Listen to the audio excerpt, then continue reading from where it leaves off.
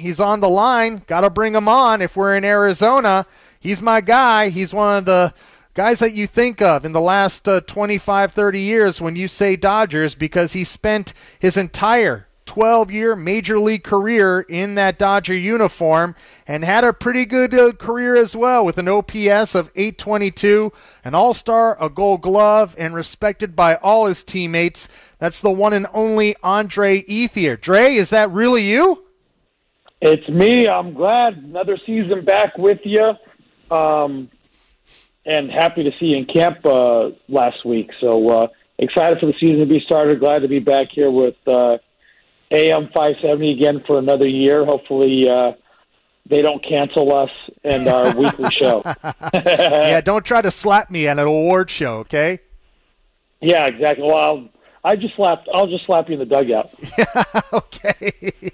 Is it strange coming back? I know you've been retired for a couple of years and you've come out to spring training, but is it still strange to put on the uniform and not be a player and go out there as a coach? Yeah, I mean, obviously it gets more and more normal to be on this side each year goes by. I would say the unbelievable feeling to put that uniform back on every spring grows even more that I'm away. Something you take for granted and probably don't think of the hundreds and hundreds of times you do it over the course of a year and over the course of your career becomes special every time. I couldn't believe that first day I showed up in camp last week that Alex Torres, the clubhouse manager, had my uni hanging up in the locker, name printed on there, name in your pants, and you still get to have that Dodger uniform, that Dodger, thing that so many people fight and so many people want to do, is now a great privilege that I get to have in my life, and I don't take that for granted one bit. And you have a unique perspective where you're not that far removed from playing, where some of these guys were your teammates. Yeah, quite a few guys teammates, and quite a few guys I played either against on other clubs, other places, and that's what's makes it, I guess, even more special, and have a little bit of a further relationship with the team right now, is because some of these players quite a bit. I mean, playing against our new guy here, Freddie Freeman, I played against him quite a bit and saw him come up, and now he's a Dodger, to Justin Turner, his first couple of years to be, and now the senior guy on that team, to the young guys that have kind of were on the fringe or already there, that are now older, established major league veterans themselves. And it's great to see, and it's great to be a part of that, and just kind of see how things just keep evolving. That's one constant thing. Uniform stays the same, that name across the front, but that number, that name on the back is always evolving, always changing, and it's been changing in the right direction and trending in the right wave here the last 13, 14, 15 years. It certainly has. Andre Ethier is our guest. You just rattled off a lot of names right there, and a lot of them are in this Ferrari offense. Could this be the best Dodger lineup in the history of a very storied franchise? I mean, I know on paper it looks really good, Andre, but last year it looked really good on paper as well, and it never materialized on all cylinders. How do you get all these guys on the same page when it looks so great on paper? Yeah, that's the tough part, right? And that's where you leave the decision makers and the string pullers, managers, coaches, to kind of figure out how to go. And I guess if you're a manager, all you could ask for is having this type of team. If you're a president, a GM, you were asking your ownership group owner to allow you to put together this kind of team. And then a lot of it comes down to the players in the clubhouse too. I think you can put it on the players the same way. And if you're a player, you're asking to be put on a team, and the team to go out and make the moves they have to give you the tools, give you the team behind you. And then it just comes down to figuring out where you fit in, how you get in type thing. And I can tell you right now, just being around camp, it's a group of very unselfish guys who want to go out there and, yes, get the job done, but at the same time, you see it. I think that they're pulling for the other teammate. They're willing to move a runner over to help the guy behind them put an RBI situation. I know there's a lot of want to get the job done themselves, but at the same time, when it counts, I think you have I look across that lineup, look across that room, and you have a lot of guys in that lineup who have played on winning teams, who know how to win, and I think you're going to see a willingness to be able to pass the baton, to your next teammate when, you're up there trying to score runs, and home runs will come, big power will come, but I think it's a great balance of all that above. I feel like Trey Turner is getting lost in the shuffle of all these names. I feel like he is the guy that people are overlooking on how important he is going to be to this offense. Yeah, but I think it's a role he's played a lot in his career, right? If you look at where he came from in Washington and those offenses he was on there, and playing next to Harper, Zimmerman, Soto over there. I mean, he's always been a guy who is a really good player, would be a star on most teams, but you play on teams with names like Harper, Soto, Freeman, Belly, all these guys, and you kind of become a second, an afterthought, but he's a really good player, a great caliber shortstop and an offensive power that, weapon that we haven't seen like him in quite a while in baseball. And, I say that with the speed, the ability to hit, the ability to hit with power also. It's pretty special to see a player like him have all the tools he has. How do you like the way the Dodgers plan on stacking the lineup to start the year with Mookie leading off, Freddie Freeman in front of Trey Turner? I saw something in the game today that I thought maybe could come up again in the regular season, where Freddie gets on and Trey Turner hits a base hit that may score a faster runner, and Freddie stops at third. Do you feel like Freddie may clog the bases a little bit, or would you rather have Freddie behind Trey and Mookie to get those rabbits home? Yeah, I think there must be something in there, in the numbers that's saying do it this there way. Always is. And you know what? I'm not saying that, David, I'm not saying that in a bad way either.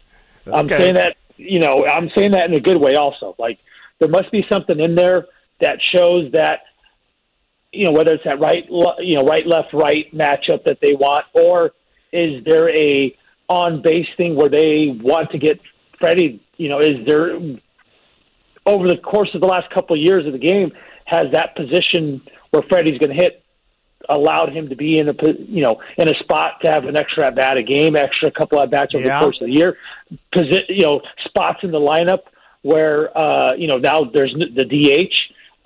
It provides him, how the lineup resets and how they're looking for it to not. And I wouldn't say resets 1 through 9. Is that going to give him RBI opportunities with CT Bellinger and those guys getting on in front of Mookie, and now he's having what they see as additional RBI situations, in innings 3, 4, 5 type thing. Or what would that be? Into 2, 2, 4, 2, 5, 6 type thing, RBI situation. So I don't know. Like that's why I say it, and I say that as great point. Not like not trying to look at the numbers or be pessimistic about what the numbers are saying. I'm saying it from just how you would on paper. How are you trying to plan out this team over the course of a year? The DH is adding a whole other wrinkle in here. We have a DH-friendly offense now. And Freddie, who is an unbelievable hitter. Mookie Betts, who's an unbelievable hitter. You name an unbelievable hitter on this team that we don't have. And, does this open up the lineup, to I see what you're saying. Explosion. because now you don't have the pitcher that could end an inning and then you start all over again. There could be lineup turnover and 2 runners on base for Freddie Freeman, and you want to have Mookie and Freddie Freeman getting as many at-bats as possible. That makes sense. That's why you're on. Hey, but like, Dave, and right now, who are 2 guys? I mean, and you could say this about anyone in this lineup, right? But like having Freddie Freeman or, and I'm not, and this is no offense to Mookie, but having Freddie Freeman or Justin Turner up with 2 outs in a game, and I mean, is there any better combination than that? Like than you would want? Like, and I know there's, hey, I would take Mookie, I would take Trey Turner, I would take Belly, I would take CT, I would take anyone in that lineup. Will Smith. I mean, we're forgetting about Will Smith in this lineup. Like, who wouldn't you want to take in that? But like, when you can say, hey, we have Freddie Freeman or Justin Turner have the opportunity to take 2 out at bats with runners on base, I'll roll with that all day. I love it. It's a first-class problem to have, I'll tell you that right now. Andre Ethier is our guest, and Andre, you mentioned Cody Bellinger a couple of times. He told me, and he has told a few here at camp, that he did come to your house during the lockout and use your batting cage and work on things, and so far in spring training, the results have not been there. He was 0 for 3 today. He's 3 for 22 this spring, and I kind of felt bad for him yesterday when the reporters were kind of grilling him about his spring training results, numbers, all that. You know him better than anybody. Heck, he literally was in your backyard, so what can you say about what he's working through? Yeah, I saw a lot of things. He kind of, and it wasn't a really thing where he approached to hit with me. It was an opportunity where he actually had a hitting coach from L.A., Jay Gibbons, who he had been talking to, working with in the past. They wanted a spot to hit. Jay kind of wanted, another set of eyes to, kind of look at him once he got rolling. And that's, what we kind of did was how, my biggest thing I want to say that I feel like Cody's done a great job is like kind of just really wiping clean, the struggles, the stuff he had last year. And I think you kind of said that when we texted or talked today was, the positive. He's always been a positive guy, but to be able to wipe clean a tough year like he had last year, is a really tough thing to do. To come from, to see where he was in 19 as MVP, to play the way he played last year, to show up in the last month of the season and in the playoffs and be a guy that was probably the best hitter on that team, through that run and that stretch there. It says a lot about, and then for him to like know that he has to address some deficiencies in his game, clearing up his head. And I think that was important, what I kind of saw from afar, while he was doing his work and doing his thing, and just helping him, really rebuild that confidence, that confidence of knowing that he's a really good player, and it's just trusting his stuff. And that's a tough thing, right? Like, you probably heard this talking to people. You get up there, you have a little confidence, and you want to say, well, I'm this type of guy because I've been there and I've done that. Maybe you're not quite ready to get there. So it's just getting back to what we think, what I say is what we saw at the end of the season. What we saw of him is going up there and have competitive at-bats, trying to be above through the baseball and building from there. And I think you see it here in spring. You get healthy, you feel good, and you want to see how far you hit a ball rather than going back to just being simple, easy, square up the baseball. And I want to say I feel like he's on time. He looks good. It's just that tendency to want to still lift the baseball kind of plays a little bit negative in his swing. Does it matter about the results in spring training, or does we all know the numbers go back to 0 on opening day. So in his case, does he need to see some results to feel confident going into opening day? I mean, every guy's different, right? I mean, Are you a spring training guy? I got to look up your spring training stats. I was on and off. I was on and off. I had years, but I mean, there's I'm not going to name names. I'm not going to name names across the lineup, but I mean, I see guys who are very good players for the team hitting 125, low 200s, 70, there's a lot of guys not hitting well in spring across baseball, whatever. I guess from the point, is it alarming because we saw what happened last year? Yes, I guess that is the alarming side. But what isn't alarming for me is that he's willing to make changes and trying to make changes to make it work.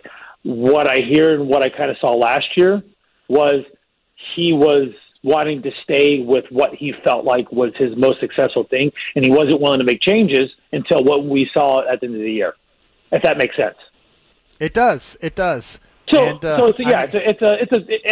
said it, right, Dave? I think he said it. It's a constant tinkering process, and it just becomes you have to get comfortable in getting the timing of your swing. And I think we know what he's capable of doing. And once that clicks, I think it's going to be, a good click, and it'll be the one we're looking for. I love it. Andre, thanks a lot for coming on. Appreciate it. Dodger fans love hearing your voice, and we'll do this often during the season for sure. Yeah, for sure. I look forward to carrying you all season again. And, why didn't you on. pick me up at the airport? I called you a yellow cab. It came. Thank you. I appreciate that. No, but I appreciate it. Like I said, looking forward to a great 2022 here, and excited for a great summer in like you say, quote unquote, Ferrari offense, and which is unbelievable, the All-Star game being back in Dodger Stadium this summer, which I think is an unbelievable thing. I can't believe I've been a part of this organization this long, and it's finally back at Dodger Stadium. Yeah, it should be awesome. Midsummer Classic at Dodger Stadium for the first time since 1980. And Andre Ethier will be there, and he will be celebrated. Thanks a lot, Dre. We'll catch up with you after opening day. Appreciate it. Sounds good. There he goes, the man, Andre Ethier.